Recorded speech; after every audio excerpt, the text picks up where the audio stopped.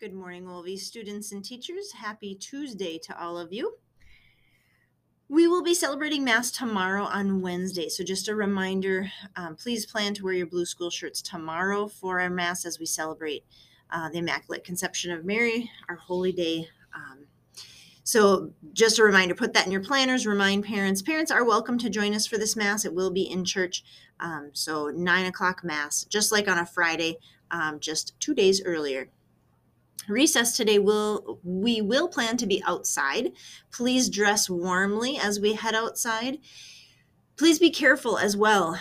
There are some slippery spots still in the parking lot, so as you head outside, please walk. Don't go running out the door.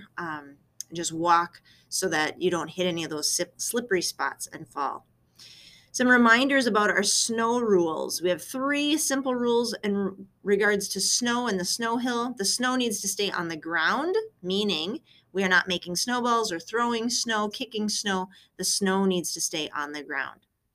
So that's our first rule. Our second rule, be respectful of what other people are building or making. If there are tunnels or forts, snowmen, whatever it might be respectful of what other people are building and making. That means we're not destroying it. We can add to it respectfully, but we need to do that carefully so that we're not ruining what other people are working on.